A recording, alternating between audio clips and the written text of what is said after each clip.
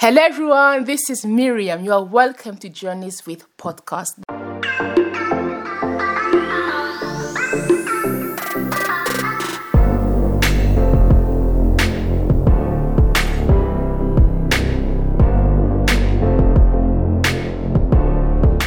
This is the fourth episode of Journeys with, and I can't believe that we are going to the fourth episode already, guys.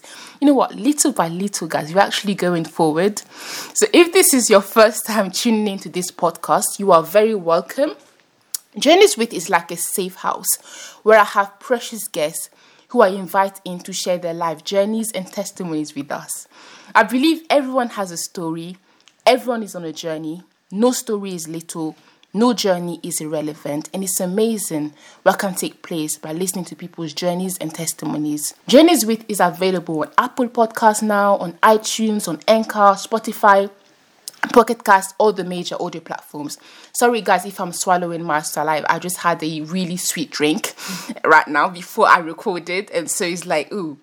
But yeah, I'm so excited, guys. I have my very good friend Lisa with me here. Hi, Lisa. Hi, Miriam, and hi, everybody.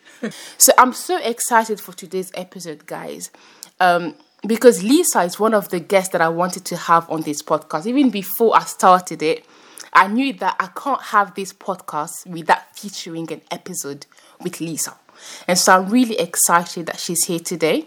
So today we're going to talk about an important, a subject that I wanted to talk about, which I think is important. And we're going to talk about dealing with loss and grief, and the fact that there's life after a loss, there's life after grief.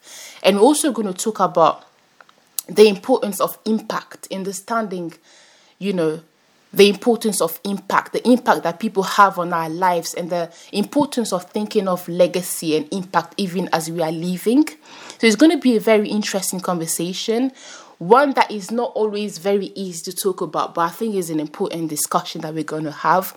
So, it's not going to be a depressing episode. I believe it's going to be a hopeful, inspiring episode. So, Lisa, I'm so happy to have you here. I'm also very excited to be here. Yeah, I think you're a very beautiful person. And that your story, your story is amazing. And, I just want people to know that when I ask questions, they come from a very, very good place. And, I have people in front of me that I believe will inspire people and that have a story to share. Mm-hmm. So, yeah, we're going to talk about dealing with loss and grief as a Christian, non-Christian, knowing that, talking about the healing process, talking about, the importance of impact, as I said, and the importance of thinking of legacy. So, before we start, we are starting now. Yeah. So, Lisa, tell us a little bit about you. I know that you have a very beautiful fro right now. Very beautiful. Natural look. Yes. So tell us a little bit about you. How was your childhood? How did you grow up? Were you the stubborn type? Were you the angel type as a child? So my full name is Lisa Chanel. I actually grew up in Germany. So I was born in Germany and grew up in Germany. I lived with my mother. Mm-hmm. So I'm Ghanaian as well. So I grew up in Germany till I was 10 with my mother until we moved to the UK. Then my father and my sister joined us. So naturally, I grew up kind of as an only child. So I was kind of spoiled because my mother was working a lot. It wasn't easy for a single mum in a way in Germany to, make sure that I can go to school, take care of myself while she works. So I kind of grew up independently in a way because... Well, you're saying that you were spoiled as well, like... Yes. How? Because normally people that grow up with mommy and daddy working, they won't say that they were spoiled. They'll say, oh, I missed my mom and my dad, So how are you spoiled? So in the times that when my mum would go to work, I would have to obviously go to school by myself. So she would make sure that I would have everything and anything that I want. So if I wanted that, if I wanted the dolly, if I wanted the sweet, she would get all of that for me. So in a way, I was kind of spoiled. I usually kind of get what I wanted. Yeah. So when my sister joined, I actually had to learn how to share. Which was a bit difficult. You have an older sister? Yeah, I have an older sister. Okay. So there's actually 6 of us all together. But I didn't even know. Yeah, there's a lot of us. Wow. But yeah, I grew up with one of my sisters only in the UK. So after that, it took a while to adjust to having my father in my life, which was a bit difficult. Having a man as authority in my life was kind of hard to adjust to, especially because you had you've seen your mom doing it all, like being the father, being the mother. So all of a sudden you have this male alpha, So I was like, okay, we had a lot of arguments, a few arguments, some physical arguments. As a teenager? Yeah, as a teenager. Wow. It was kind of bad, where in a sense of as a brought up as a Ghanaian, you know how sometimes they're like, when you're trying to sleep over at your friend's house and they're like, oh, this and this can happen. I didn't understand why I would need to listen to my father, why he has come out of nowhere and suddenly he's trying to command me. So it took a lot of adjustments. But yeah, we fought a lot. And then eventually I went to uni. Oh, wow. Yeah. So but during those times, like, were you closer to... Obviously, you were closer to your mother than your dad. Then, I was my mum's handbag. That's what my family called me. Hey, wow. Mum's handbag. Everything her mummy. Every day. Everything mummy. Everything mama. Mama this, mama that. And in a sense of... I'm not a difficult person to understand, but I don't tend to talk about myself or like explaining how I am. I usually just give you Lisa, happy Lisa, that's it. Yeah. But my mum, because she's my mother, she just knew who I was. What I don't like, what I do like, if I'm angry, what not to do. So if I'm angry, just don't talk to me. Let me cool down. She knew everything about me. So she was like my best friend. Like we used to watch shows together, like Strictly Come Dancing, anything funny. Yeah. My mum was a very happy woman. Like she laughs a lot. So I just tried to make her laugh a lot. So yeah, so I was my mum was my best friend. So wow, I see. Definitely. Wow. That's good, you know, because people say that, you know, I don't know why people have that image of, girls and their mothers may not always get along, but then daddy's daughter. Yeah. But, you know, sometimes it's not every day daddy's daughter, it's also mommy's daughter. It is. Yeah. But it's funny because I did grow up as a daddy's girl. But yes, I used to, when I was in Germany, when me and my mum fought, I'd be like, I'm going to call Papa and tell him you did this. Wow, I see. And I'll move in with my dad. But eventually, like, my mum was just, you know, my mother that cared for me, that loved me. Not that my father didn't, but it's just that I connected with my mum in that way. And yeah. So how was it when you first started uni? When did you start uni? So I went to university. I went to the University of Bedfordshire. I went to uni in 2013. We started in the same year, you know. Yes, we did. Well, we met in the final year. Yes. I met Lisa in 2016. Yeah. But anyway, I don't know where you were, Miriam. It's just hiding. You know what? God is amazing how he brought us together. Honestly. Towards the end. People say that, you know, because a lot of beautiful things happened in my final year of university. That's when I got to meet you. That's where I got to, you know, we'll talk about it a bit more, you know, about First Love Church. Yeah. That's when I grew in my Christianity in my final year of uni. Same, so for you, how was it like the first year? Were you looking forward to leaving your house, like mommy and daddy, like? Oh yes. I want to be independent. Yeah. For me personally, because when we moved to the UK, we moved to Essex. So Essex is a very, what's the word I'm looking for? Posh area, very white area, I would say. Wow. Yeah, it was quite white when I grew up there. For example, in my year group in school, there were only 6 black people in my year group. Yeah, so I grew up in a very white environment, especially in Germany as well. I grew up in a very white environment. So I was very used to that kind of environment. So when I went to uni, Yo. that's a hello. In Luton, by the way. Luton town was a mixture of a lot of black people from different countries. Still is like this, you know. Yes, it is. And then also very Asian oriented. So like Eastern Asian, so just a lot of Asian and white people as well. So it was a mixture of things. And I was very happy to leave my household because I was happy to be away from my dad, because at that point me and my dad still hadn't really gotten along that well. I was happy to be away, happy to live my best life. And when I mean my best life, that means clubbing, partying, drinking. So it's just independently doing that, and just having. But I feel like, when because when you're home here, you're like, oh, I can't wait to leave mom and dad. But then once you're in uni, you tend to realize that, you tend to miss the comfort, you miss the home meals food, you miss your dad who maybe you never really spoke to. Now all of a sudden he's like, oh my god, I want to talk to my So was it like that? Like, was it a thing where when you got to uni you missed home a bit? Like, you missed your dad, you missed your mom? When I actually got to uni the first time, I didn't miss no one actually for a while. You suck. Be nice. I'm just kidding. No, the reason why I actually didn't miss anyone, especially my mom, because she called me every day. Oh my gosh, I was going to ask you. My mom did the same thing that first week. Every day. Oh my, not just the first week, Miriam. Every day for the rest of the year. Oh gosh. She called me every day. And it was like, mama. It's only been a week and you're... And it's like, I'm only 30 minutes. Well, I lived in Essex then. So I was only like, an hour, 2 hours away. It's kind of far, but... she called me every day. I think what I did miss was the cooking, because I didn't actually know how to cook. Like I said, I was very spoiled. So if I'm hungry, there's food there. Even like, I didn't really speak to my dad, but I don't like fish. You don't, or you I do? do not like fish at all.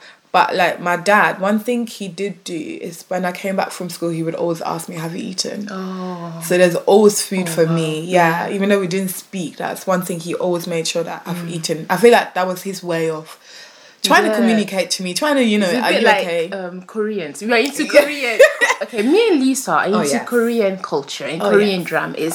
And Koreans have this thing where to say hello, they say "밥 먹었어," which means "have you eaten?" Okay, sorry guys. So it's a way for him maybe to show his Exactly, yeah. And the major, because then all of them knew that I don't like fish. So if they were to make fish stew or fish soup, they would always make a separate portion for me. So when I was in uni, one thing I struggled with is cooking, because I didn't know how to cook. Girl. Yeah, so in uni is where I learned how to make jollof, just common stew, all of it, how to fry chicken, how to grill it, like proper way, like everything in uni I had to learn. And I remember calling my mum. Spoiled, Tampa. Wow. Spoiling. But yeah, so like I remember one time when I was trying to make stew and jollof rice, I actually Skyped my mum and my sister, and they were really laughing at me. Like, they were like, hey, Lisa's trying to make stew. Lisa is cooking. Hey, they were just shocked. But I was just on Skype with them, and they were instructing me how to cook and everything. Wow. So yeah, it was a great start. That would encourage people at uni, isn't it? That, before uni, maybe start cooking. Okay, no, sorry, guys. Sorry. That's another topic. That's another topic. Let's not even get into that. So, all right. So you said that, when you were at uni, you would, you did mention your mother quite a lot, isn't it? Yeah. So, in terms of, in your first year, you're a student. Oh, I can't wait to leave home. The independent life.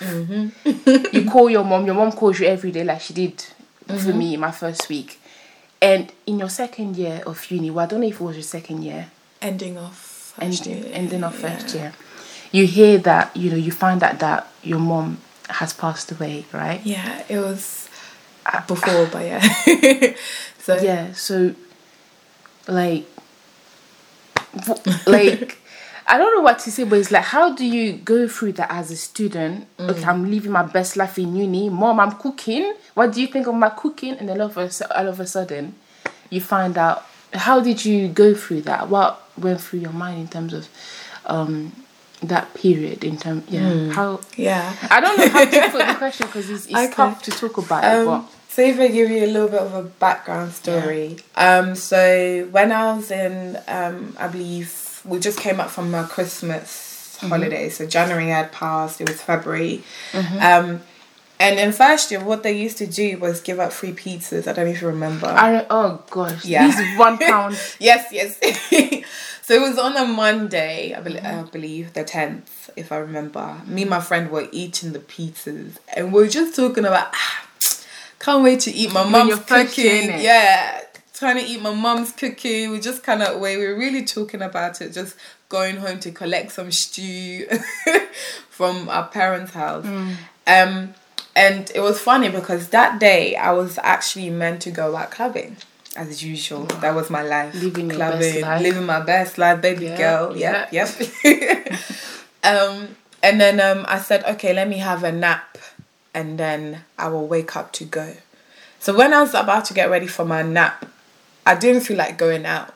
There was something that I just didn't feel like going. Something was wrong. But I couldn't shake off the feeling. So I said, let me just go to sleep. So I went to sleep, woke up, and that time I had actually broken my phone. I break my phone all the time, guys. I've had like, I don't know how many phones alive, but I overcome that one. But yeah, so I'd broken my phone, so I'd woken up and I couldn't shake off the feeling. So my housemates were all felt uneasy, isn't it? I felt so uneasy. My housemates were getting ready and I was just delaying. I was like, I don't think I'm going to go out. And I was messaging my friend on Facebook saying, I don't think I'm going to come out. I'm not sure yet. I don't feel like, And then I got a message from my cousin saying, you need to come home.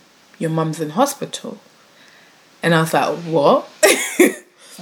So one thing about me is that when I hear mum going doctor, mum going hospital, mum eye appointment, anything to do with doctors, I just panic, start getting all teary. Why am I like you? I'm the same way. I don't like it. Yeah, I just don't like it. I'm like, you're meant to be strong woman, nothing wrong with you, healthy. So what's going on? Yeah. So I was like, okay. Then I went to get my housemate's phone to call my sister. And my cousin didn't want to tell me what was happening. So I called my sister and she was like, she's in a coma. So I was this wasn't unexpected, isn't it? Not expected, nothing. I just don't understand what do you mean? Because I spoke to her on Skype, because my mum used to Skype video call me. When she found out she can do that, she was doing it a lot. And I think it was 2 weeks before that she video called me with her hair. She had just done her hair and we're laughing. And she looked fine. I didn't understand. So because I was in Luton, and I lived in Essex, Southend-on-Sea, it was a journey to get there as soon as possible. So all I remember getting dressed, running to the coach to catch a coach, to run to get a train to C2C, and I went to my uncle's house in Westcliff. So for those that know Southend, I don't know. No, but yeah, it's a town basically, and that's where the hospital is. Okay. So I had been crying, and so many things were going through my head. Coma, what does coma mean? What is a coma? You hear that in movies, like, is she gonna make it? Like, what's going on? Like, what happened? So I was just crying, and I couldn't stop crying. And I got to my uncle's house. They just opened the door. I just sat down. They're like, we're gonna take you. And all I heard was my cousin saying, her eyes are so red. And I was like, okay. So then they took me to the hospital, which is like 10 minutes away from my uncle's house. And I just walked in and I just burst into tears when I saw my mum. She was just laying there. She had a huge tube in her mouth. Yeah. And just laying there. So it took me quite a while to walk to her bed because it was a shock. It's a really It's a shocking Because scene you to see see. your mother strong, and all of a sudden you see, of course, he's a shock. Isn't Yeah, it was like tubes attached, everything. I was like, okay, take it easy. So I walked up to her. She looked like she was sleeping. And then I found out. So basically, what had happened was, on my mum's side, there's a lot of black clot issues. Right. And me and my mum had gone to Germany for a wedding beforehand. Right. And she got a black clot from it. Right. And they were injecting her with some medication that will make her blood thinner, which would then let the blood circulate easier. Yeah. So apparently, so I didn't know any of this. I found it all out in the hospital. So apparently she was meant to take the injection for 2 weeks. She meant to inject herself. So the first week she did it, and then she was complaining of headaches. Headaches so bad that she could barely turn her head. And you didn't even know? I didn't know. That she couldn't eat. So when she actually video called me that time, she was suffering already, and she didn't tell me, and I didn't know. These mothers, they don't like to tell us when they're suffering. Parents are incredible. Man. They go through stuff and they to protect their children. They don't want to worry show them anything. Because the way she was laughing, anything, you would never know. think. That Maybe during those times, you were also her strength. I hope so. You were her strength. I hope so. She gained strength through seeing you. Yeah, because she was very happy and her hair and everything. Yeah. So the first week, so she stopped taking the injections because she was like, I think this is what her headache's being caused by it. Right. So the week commences and her head is still hurting. And apparently on that Monday or Sunday, I believe, evening, she was going to work. I think it was Monday. It was actually Monday. So when I was eating the food saying, oh, I can't wait to go home, that day it happened. She was going to work, and it only takes her about 25 minutes to get to work, but apparently it took an hour because she could barely walk. So when she got there, all her work people, her colleagues were thinking, why is it taking her long to get to work? And they were like, oh, when they saw her, they were like, no, she needs to go home. So they gave her, got a taxi for her, said, go to the hospital. She went to the hospital. The hospital told her she needs to go back to her GP. Went to the GP. She said her head is hurting. They just gave her painkillers. So she took the painkillers. She went home. And she had actually messaged me on Facebook. Yeah. How are you? Please call me. I missed it. And I missed it. I didn't see that Facebook message. And then my dad was working at that time, and he got home basically around 5 p.m. And when he opened the bedroom door, she was on the floor. And apparently stuff was coming out her mouth. He called the ambulance. And it actually turned out that she actually was dead. So they actually resuscitated her. Right. So they resuscitated her, but she never woke up. So that's when she went into a coma.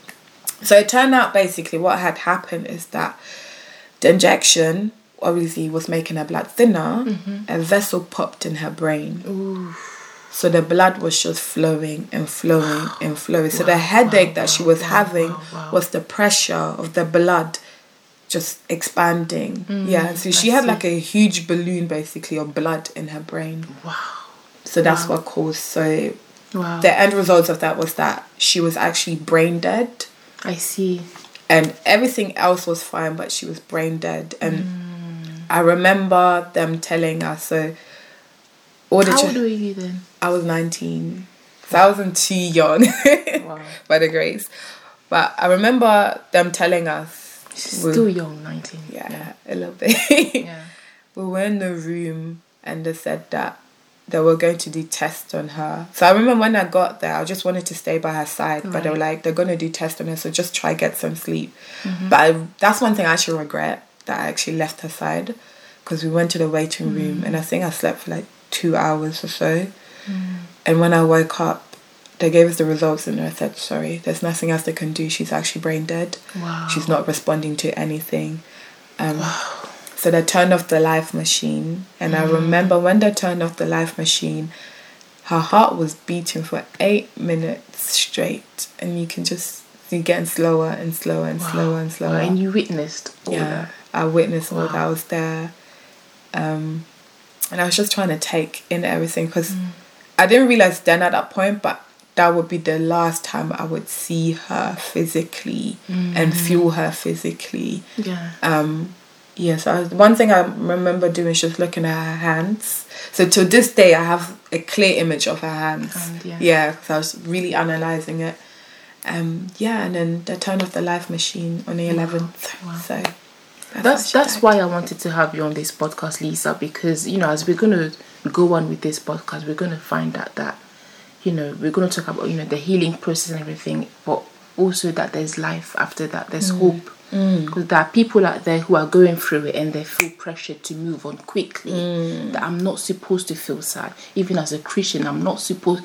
But knowing you, how you went through it, you know, I think it will inspire people that, oh, there's life after that. But it's normal for it to also be painful during that time. Yes, I remember the first time you shared your testimony about that. It was the first time I heard it was, you know, First Love Church. Yes. First Love Society in Luton. That was my final year of uni when I joined. And when I was scouted by one of the leaders, you need to do something for God. Work for the Lord. Yes, and I got to find out that, you know, God can also use my gifts, which I didn't know. I didn't know that in church, God could use your gifts. And I remember I think it was a music night or games night or whatever. And you shared your testimony in front of everyone. You seemed very nervous, but you shared it. And I remember thinking, wow, you would never think that Lisa went through this. And you described that when you went through that, you felt like angels. When you were down, you felt like angels were with you, guiding you during this pain. They were guiding you. They were lifting you up. Can you share that a bit? Were you nervous about sharing your testimony? Because that was your first time, isn't it? At first I was nervous, definitely, because I'm kind of a shy person. Are you shy? A little bit. Okay. But the one thing that I wanted to do was help someone else out. So I was praying that my testimony would uplift someone else and would let someone know that you can overcome this. For my reason being here to let anyone else know that you can overcome it. In regards to the angels bit, it was actually when so after the grieving, not after the grieving, so whilst grieving, after the funeral, everything, I came back to uni, and I actually went into my second year at that time, I believe. It's while I was in my room one day, crying. I don't think I've ever cried like that since that day. And I was actually writing a note, and I don't remember to who, could be God, but I was just writing something. I was on my knees, and I just crying so much that no sound was coming out. It's just air. That kind of cry. Barely able to breathe kind of cry. And I literally felt like my heart was broken into so many pieces that I could die of heartbreak. I actually felt like if I drop now, that's it. That's just, it's over. I would actually die. And I was praying to God at that time. So before that, I wasn't really a Christian. I didn't have a relationship with God. I didn't really know Jesus that well. It's through this experience with my mum that I actually turned to him in a way. I even wanted to ask you about that. How did the two even mix? Because you lose your mom and then you're telling me that you grew in your faith as well. But Let me go back to that. So basically, the way I got closer to God was when I was planning for my mum's funeral. The one thing about death is there's different stages of things you actually have to face. So I think when you find out that someone has passed. Exactly. The emotions after that. Exactly. The emotions is something I think no one can actually prepare you for. I think the first step for me was understanding what death meant. So that is so good. That is so good. Yeah, so like death, one of the things that death meant to me was that, one, you can't see the person physically, so that means they're not in Africa, or they're not in America, they're not in space, they're literally not on this earth anymore. Yeah, and it says that man has a spirit, has a soul, and it lives in a body. So it's like the body is here, but spirit, soul, it's not here. So the person is not here. This body's just a shell. Even the bodies, it's not talking. It goes back to dust. So eventually, back to dust you go. So I think that was the first step, that you can't hear the voice. You may have a video recording or a voice note, something of them, but the person's actually not there. So understanding that took a few months, I believe. Let's say a few months. Also, by understanding death is understanding that the person is not here, will not be here. Exactly, will not be here. You're not seeing them again. Okay. So it's not they've gone on holiday, but you're just not seeing them at all. Right. Then the second step would be that the emotions now come, where you miss the person, where the pain of it, where you in a sense you can go crazy from it, because it's something you actually do not understand, that I'm actually not seeing the person, like it's actually not happening. As much as you want it, it's just not happening. As much as I want £10 billion, it's just I claim it though. It's not happening. I claim it, but so for example, when I would walk through town, I would see things that my mum had bought me already, and I'm like, oh, my mum bought me that. And you see me crying in the middle of town. You just see me crying. When I'm eating, I just cry. So do you think that's an important part of grief? Cry. Yeah, that's exactly what I want you to say as well, because I feel like as Christians, because I'm a Christian, guys, there's a, I've seen it before when you visit, people who have lost loved ones, and you hear people say, don't cry. God, and it's like, sometimes we feel like if you cry, you don't have faith. Yeah. But you're saying that it's part of the process to cry? Is it okay to cry? Someone might listen to this and think, is it okay if I feel sad? It doesn't mean that I don't have faith. What would you say to that? I don't think it means you don't have faith, but I think it's just a natural human thing to do, that you cry when you've lost someone you love with all your heart, like someone who actually was in your life. It wasn't like you hadn't seen them for like 2 years ago, you haven't seen them for 2 years or 5 years. It's someone who was consistently in your life. So I would say you need that time to cry, to understand, for it to sink into your life that, okay, this person has died, you're not going to see them, so have your time and cry, have your time and mourn, have your time. But the thing is that you should get up from that. Get up. No, the whole point is that, yes, cry, mourn, do what you need to do, but get up. That's what happens when people can't get over it. They end up, some end up taking their life because the pain is too much, because they don't see a way out of it. Exactly. So it's important that you're saying, you have to find a way to get up again. Exactly. And that way as well, another thing I'd say is that when you're mourning, you feel a lot of times that nobody understands.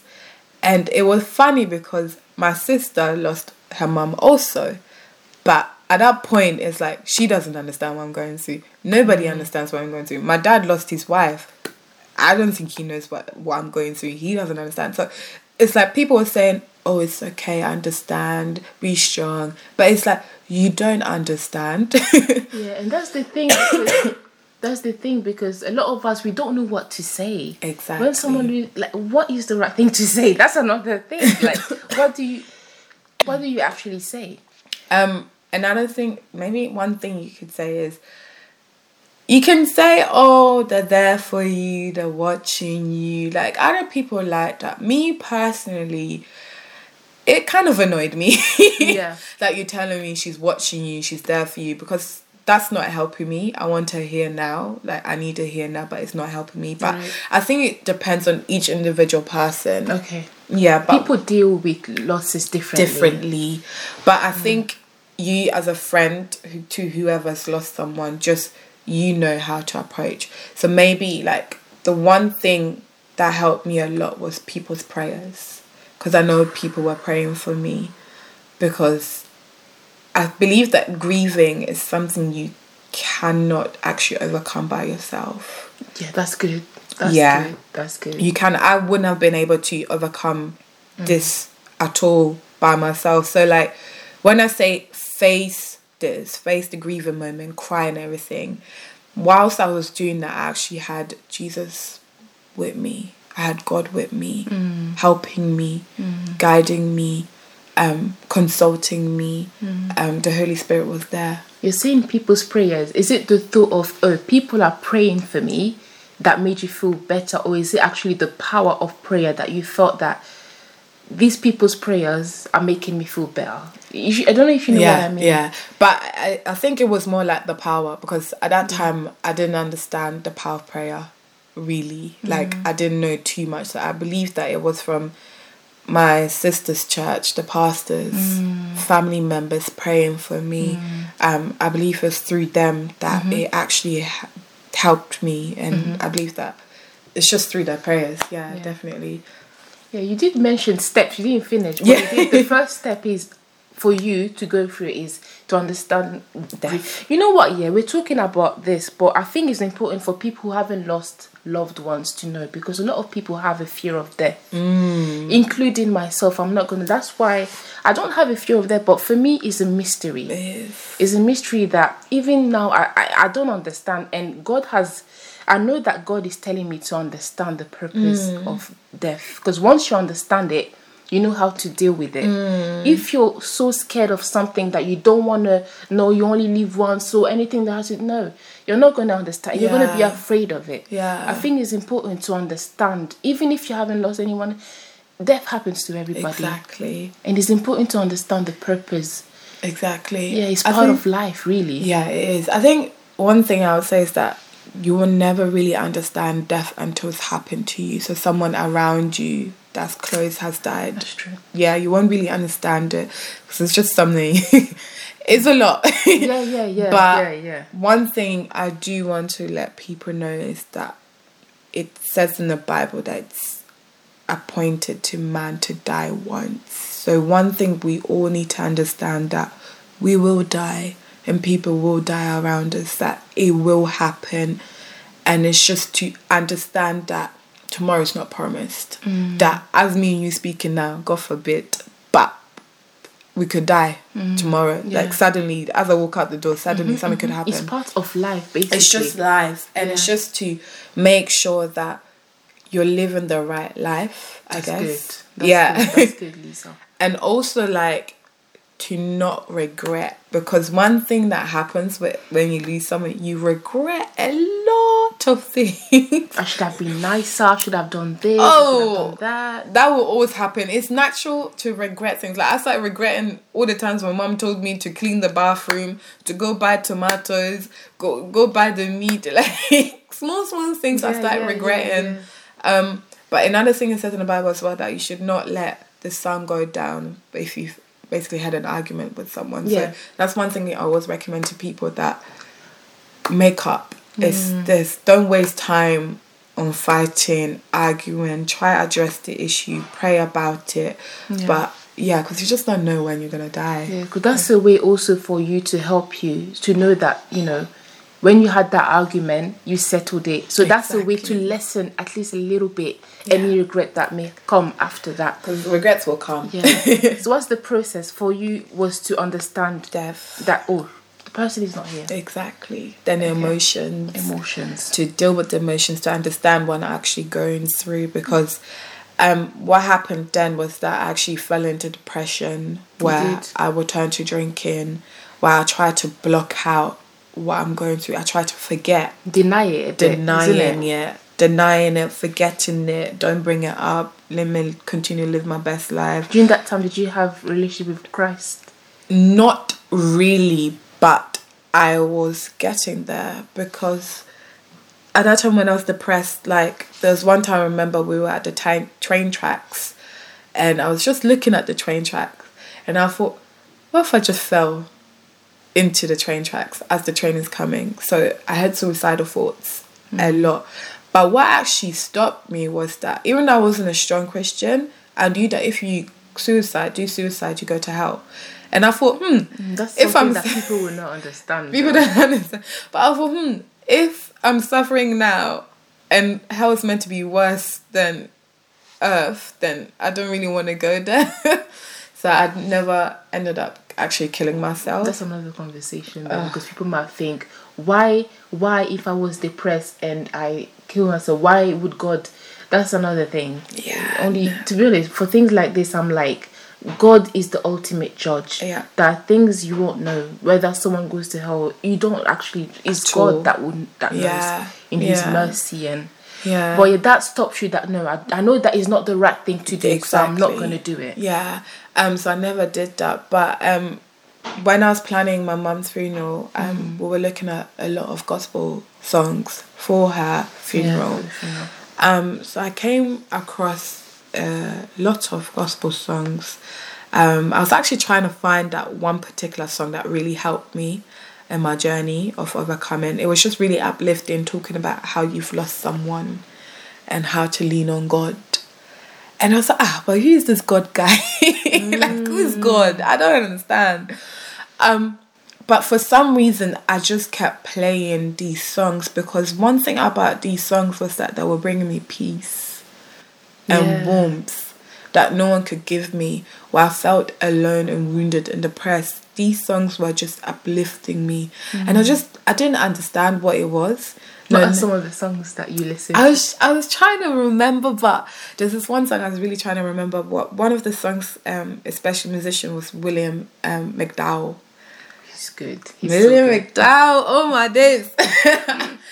A lot of William McDowell songs. There's so many. There's just too many. But maybe Made Away. You did mention Travis Green. Yeah, that was Travis Green. He helped me in uni a lot, especially in my third year. One of his songs, Made Away. I'll talk about that in a minute. But yeah, there was a lot of songs. So these songs, so gradually I started listening to these songs, and these songs had Bible scriptures in it. So it's very important actually, if you're listening to gospel songs, try listen to the ones that have scriptures that will actually lead you back to the word, back to the Bible. So through that, I started getting interested in God and trying to find out who's God, Jesus. So I ended up going to church. So I went to Mustard Seeds, a lighthouse. You said that you hadn't been to church for ages. I was dodging church. My sister was trying to get me to church. My mum was trying to. I wasn't having it. Baby girl lifestyle was not church lifestyle. Let me live my life in uni lifestyle. Honestly.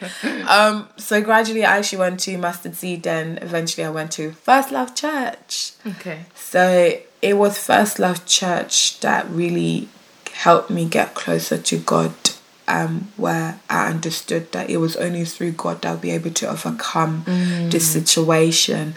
So that comes back to that story I was telling you where I was in my room crying.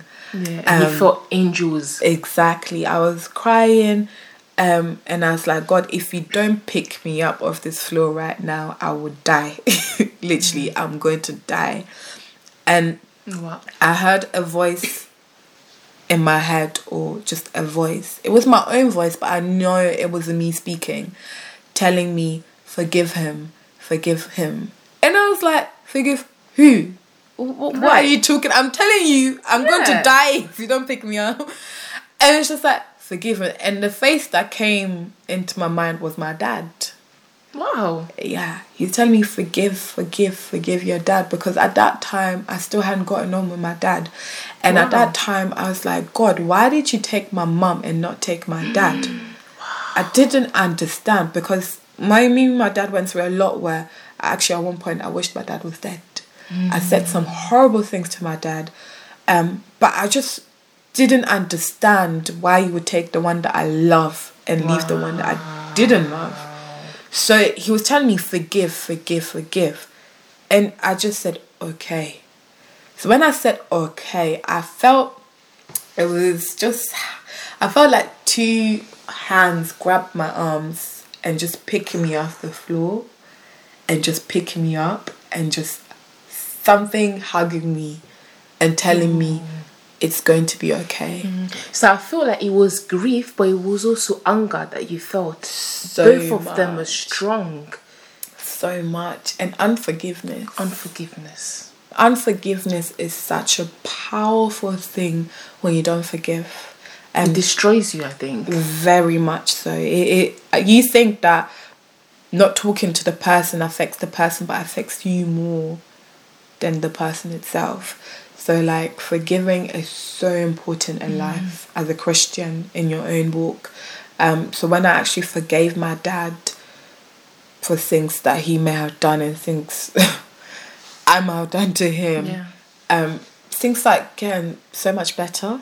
I felt peace. It's actually the wound, the loss, the anger, the grieving that I felt actually left.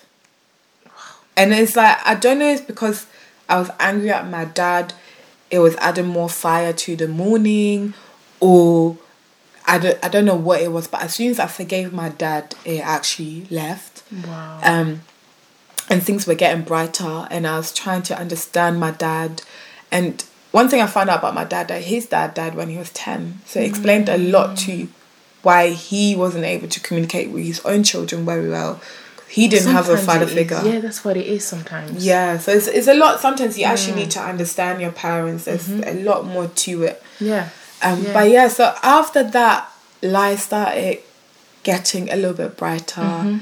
But then came another stage of life where now I'm a young woman. I'm going into my third year. When we were looking for houses at uni, when we found a house, all my housemates be calling up the parents. Oh, mum, we got a house. And I was just there like, okay. So I think that was another stage. So now...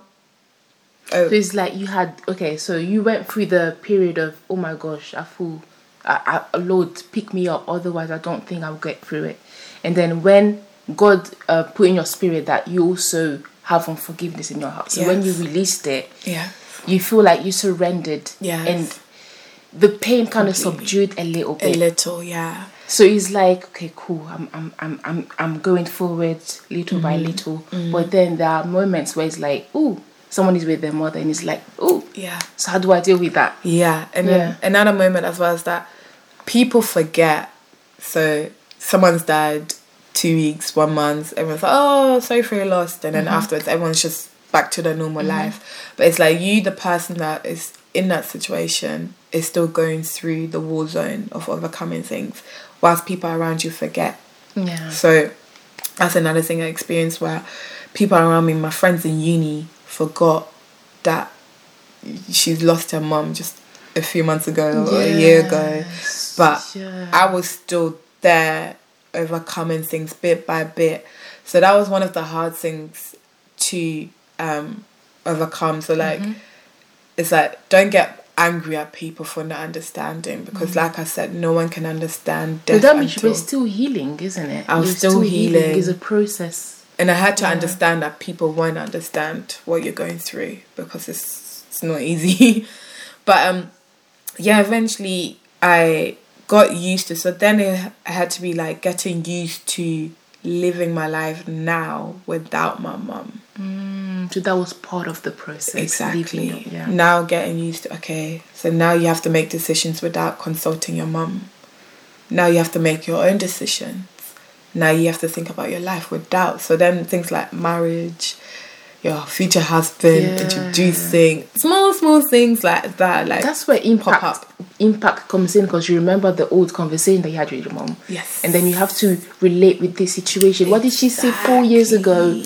You're trying to get advice from what she said in the past. Exactly. So this is where I'm so grateful for my mother, that she was an image, like a role model. Because one thing I learned from her, like, because I was kind of really childish and immature, my mum didn't really tell me too much about adult life, because she just saw me as a baby still. So that's one thing that I never got to talk to about my mum and adult life. But one thing I learned from her is to always be polite, always be happy, always smiling. She was always laughing. So naturally, when you see me now, I'm always You're always smiling. So you have such a beautiful smile as well. Oh, amen. But I'm always smiling, giggling. Like when I'm nervous, I'm laughing. When I'm angry, I'm laughing. But yeah, that's one thing I've picked up from her, and just remembering her. And she had such an impact in my life that one major thing I remember was Jesus and God and Christianity. Like she put that seed in you. In me. But I didn't know, but it was in me. And it's like, people think it's pretty harsh to say this, but my mum's death actually helped me get closer to God. Wow. So it's actually you can say her death in a way is a blessing, but it's a bit horrible to say, but it's like, I take it as a blessing because if my mom was still here, I probably wouldn't have noticed God, wouldn't have mind God. I think in a way, he was like, I'm here also, Lisa. Like, I've been here, but you're not listening to me. So I'm here now. Like, I've always said. That's what the Bible also talks about, turning, whatever you're going through into good. There's a specific verse. But before we talk more about impact, I also want to ask about, you know how you said that you felt unforgiveness during that time, and that may have added to the pain that you felt during that time. Do you think that same unforgiveness that you had towards your dad is what some people may have towards the person that has died? Because sometimes it's like that same unforgiveness, like I'm angry at my parent that died, and it's like maybe it's that unforgiveness that's making it harder for you to move on. This could be it as well. It could be. Don't know if you know what I mean. Yeah, it could be. There was a time where I was angry at my mum for leaving me. I was like, how could you leave me? Like, how dare you? But definitely, like, unforgiveness it's not good. It's not good. It's not good at all. Not good. It's something that just opens other doors into your life that you don't want. Definitely forgiving that person is so important. At the end of the day, that person probably didn't want to die. Yeah. They weren't ready to die. But for some certain reason, they're passed on. Yeah, and then the most important thing is that you forgive that person and don't let it impact you for the rest of your life.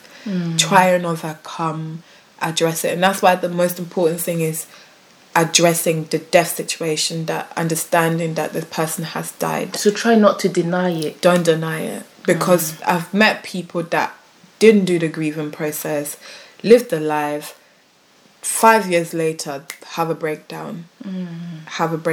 Because it will, no matter if the person died 5 years ago, 6 years ago, you will always remember the person in a way, and it will always have an impact on you. So if you don't grieve at that point and you have a breakdown, it will all hit you at that certain moment, and you don't want that to happen. You want to do it early. And it's important, I think, for people to talk about it as well. Definitely. To have someone to talk about. You seeking help, you may even want to go to that counselors out there who specialize in grief and dealing with loss. You may want to go and see them. You may have to talk to some. It doesn't mean that you don't have faith. It just means that you need help during those times. Definitely. And one thing I would recommend, like, if you are in a church or you have an elder, speak to your shepherd.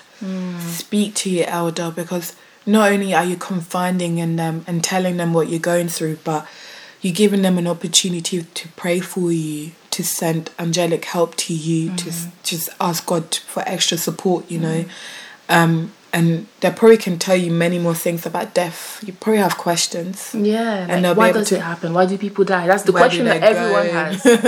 Everything, and I'll probably be able to break it down to you more.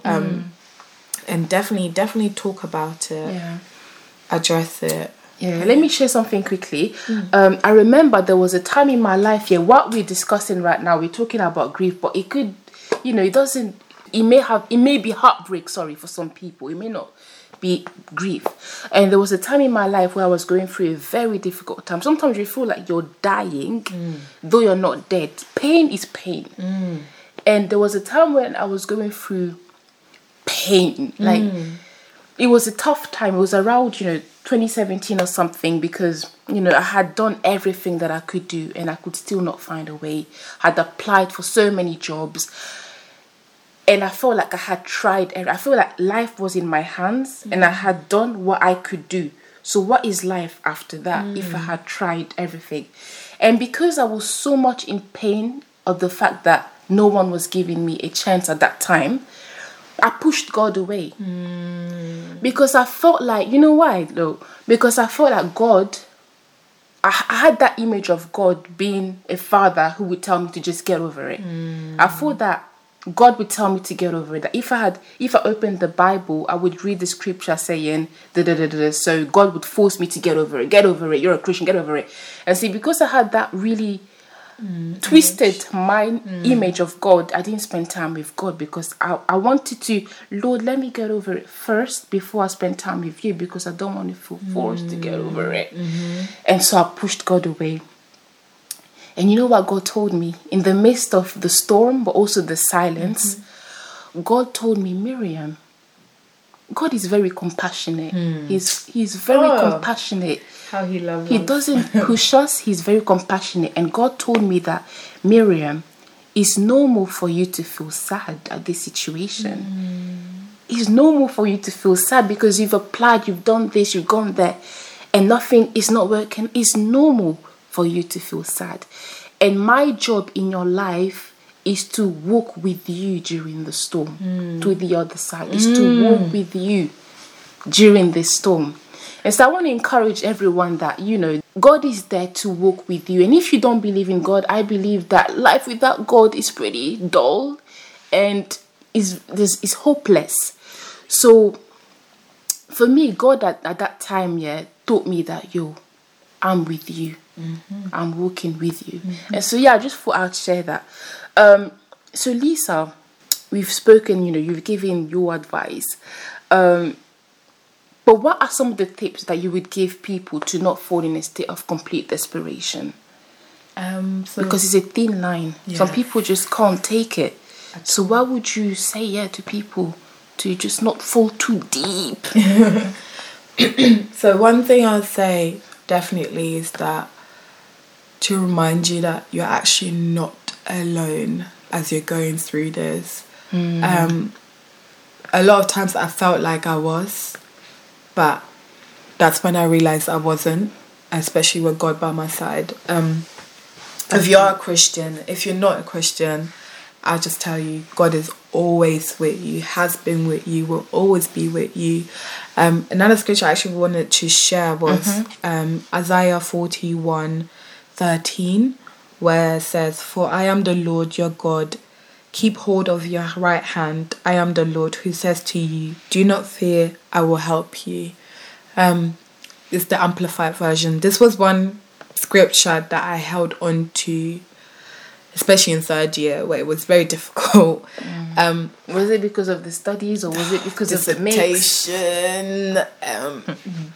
Uni, everything, still overcoming things, where I realised, God is actually there helping you overcome everything step by step. And it's like, as I said, to face the grieving, but to overcome. That's the main thing, to overcome. And by overcoming is leaving your burdens in front of God. That's telling good. God what you're going through. Don't just sit there in silence, but actually cry out to God. I feel like this, I hate this person. Even if you've never spoken to God before, do it. It doesn't have to be over spiritual thing at all. It's literally just talking and saying, God, here I am. This is my name. This is what I'm going through. Help me. And God will help you. He will uphold you. He will strengthen you. He will send the Holy Spirit. He will consult you. He will guide you. And one thing I always say to people, He will give you power and strength and love and a sound mind. That's good. That's what God does. He gives you a sound mind through your torments. As Miriam said, through the war, everything. He will literally tell you, it's okay. We're going to get through this. So I just want to remind everybody that you're never alone. God is by your side and He's literally just waiting for you. His hands are out. He just wants you to grab them and be encouraged. Yeah. And let's talk about impact now.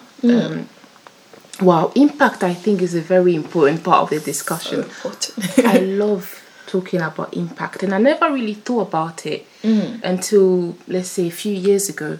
The importance of impact even after death. Because, when we caught up, me and Lisa caught up last week after like how many months of not seeing each other. Wow. But it's like it was very natural, and we started talking about impact and just the impact that a few people have had in our lives. And some of the names that we mentioned were people that have passed away, such as Dr. Miles Monroe, who he's an amazing man, and he's passed away, but his books and his preaching, he's still blessing us. So blessed. Guys, I watch YouTube videos of his preaching. At the end, he has prayers for the people listening, and I get up and I receive it. Amen. And there's still power in what he says, And we also spoke about Richard, which, for those who don't know, he was one of our youth leaders. He's honestly, for me, and I believe for you also, Lisa, one of the people who really, the one person, how do you even explain it? Guided us. Who guided us in our spiritual life. Yeah. For me to find out that God could also use me. He likes my personality. Definitely. He likes my personality. He likes me. He likes all of me. He wants all of me. Okay. Exactly. And you spoke about the fact that how when he passed away, it was painful. He passed away last year, 2018. It was painful because, as I said, it is painful. Death is a painful thing to go through. Grief. Yeah. But we spoke about the fact that though he passed, his impact, I mean, the impact goes beyond everything. And so, as we spoke, we thought about the importance of impact. What do you think impact is, Lisa, and how important do you think it is to live life? Yeah, because these days people say YOLO, you only live once. As young people, we don't want to think about death because maybe we think that it's going to bring us bad luck or it's morbid. We don't think about legacy at all. I think legacy and impact is so important. Everyone always leaves a certain impact especially when you die. So, I don't know, Jack the Ripper killed lots of people. I mean, we all know about the story. But, for example, Richard, who both guided us spiritually, he was definitely my shepherd. Taught me everything, taught me how I can become a worker for God, how I can personally get to know Jesus. I think the most important thing is that even though Richard has passed away, we still talk about him. Yeah. And I still remember his teaching, his ways, his guidance that I used them myself practically for my own shepherding and guiding people. So I think impact is so important that when you die, the people on earth should still be able to use your teachings, your guidance, your way of things in their current life, if you understand. Yeah.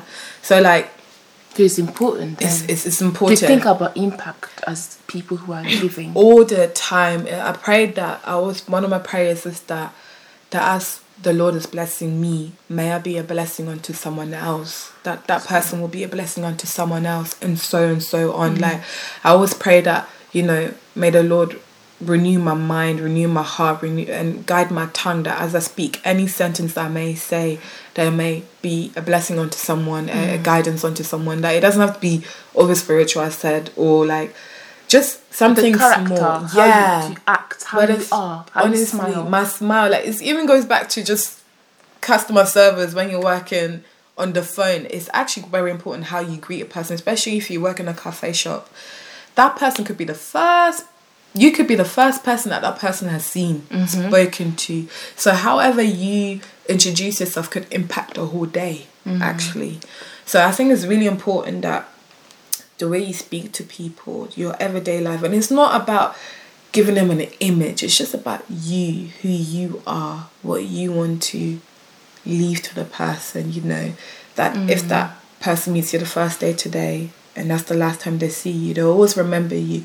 I met this person, I don't even know their name, but they said this and this to me. So Legacy. To be honest, I think that you are a very beautiful person, Lisa. Stop it. And you're very strong. You're strong, and I believe that Grace. whether you realize it or not, you have impact. Even just the person that you are, the aura that you bring out is impactful to people. By the grace. So you spoke a little bit about, the impact that you want to have, but it's like, what legacy would you want to leave? How would you want people to remember? You did mention before when we discussed at the Korean restaurant last week that, now when you see people, as a Christian, you think, are they saved? Yeah. You have that. Did that mindset occur when you developed a relationship with Christ, or is it that your mom's death that made you think, wait, is this person saved? So that mindset came when I actually developed my relationship with Christ, where I really learned about salvation and life and death. So life after death, and where I learned about what it means to be a born again Christian. John 3:3, John 3:4.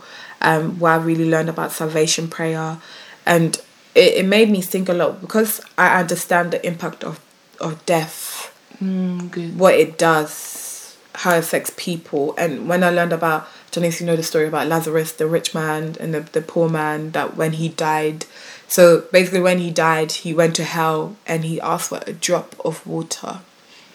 So I don't know, when it's hot, I want a bottle or like a whole gallon. This rich man asked for a drop of water. So it made me think, how hot is hell? How much are you tormented in hell that you're asking for a drop of water? So it made me think a lot, like, as people are dying, it's also in the Bible, it says be a witness. So it's actually our job as Christians to not just to receive the blessing, but it's actually our job to go into the world to let other people know about Christ. And one of the main reasons why I obviously like to tell people about Christ is because of salvation, but also we all go through things in life. It's not always death, but it's depression, other things that we go through in life that feels like death, basically. Exactly, feels like death, and just words and counselling by friends or whatnot will not help you, but Jesus Christ can help. And that's why I like people telling about Christ a lot, because I know when I've gone through my deepest times in life, it's only God that helped me, that consulted me, that strengthened me to wake up the next day and smile. So even when your relationship with God was not tight, you just know God was I need there. help right now. I need you to pick me up right now. And that's I don't know where you are. I need help. Honestly. And that's why I always tell people, like, even if you have not been living the Christian life, if you've been living the worst life, if you've been doing things that is not Christ-like, don't think God will not accept you. Do not think that God won't come to your rescue, because when I didn't know God at all, living my baby girl lifestyle, God came to me and he uplifted me and helped me. So it's like, never be ashamed, never let Satan think you're dirty enough to come to God. Guys, know that you're not alone at all. Know that you're not alone. Know that there are people out there to help you, no matter what you're going through. I had a hard time before sharing things because, like, it's my business. But I realized the importance of talking with someone. That's why I love this podcast. Because even talking with Lisa, I believe if you felt good talking, isn't it? Definitely. You did something. You did something. Yes. You can see someone. If you're a Christian, there are pastors, there are people out there to help you. Even if you're not, you know what? God is there. God doesn't look at you and say you've done this and that, so I'm not going. No, I'm not going to help. God is very compassionate. Very. He's so compassionate, you will not understand. So just know that you're not alone, and there's life after that. Thank you so much, Lisa, for sharing your story. No problem. Thank you so much for having me. No problem, my dear. And I want to share this poem to end this episode. It's by, what did you say, Lisa? I said amazing. It's by Morgan Harper Nichols. She's amazing, and I just wanted to share this with you guys. Here it goes. Listen to the way your heart beats and has continued to beat through the wild of all you have been through. proving that there is still so much more to you, and you survived much more than you ever thought you would be able to. And on those days where your progress does not feel like very much, and you find yourself wondering if you will ever be enough, remember that a few hundred nights ago, you were not sure you'd make it here. But here you are, living on the other side of your fears. And even though you are still waiting for so many things to fall in place, you are not just waiting, you are growing into who you were meant to be. And maybe some of the things you thought you wanted were actually rooted in something deeper that went beyond what you could see. And maybe you will start to see those deeper, richer things when you focus more on growing and less on worrying, letting everything fall in place the way it's supposed to, even if it ends up looking a little different than you were expecting. I know it doesn't feel like it in the present moment, but you have already lived through so many experiences like this. Through the highs and lows, surprises and disappointments, you have learned to keep living. You have learned the art of letting go of the way things used to be, while facing new unknowns. You have already been strong. You have already been brave. And all of this is a part of who you are today. So when you start to feel you don't have what it takes, remember the courage you found last year. Remember the way you rose above the fears that you were not worthy of being here. Through it all, your heart persisted. You learned the ropes of being brave, and the courage you found back then is still with you today. May you never discredit how far you have come and the courageous inner work you have already done. Acknowledge your own endurance. You are allowed to own your story and the journey of who you are becoming. Listen to the way your heart beats and has continued to beat through the wild of all you have been through, proving that even here, after everything, there is still so much more to you. Morgan Harper Nichols. Oh, wow. Thank you so much, Lisa, for sharing your story once again. And thank you for listening, everyone.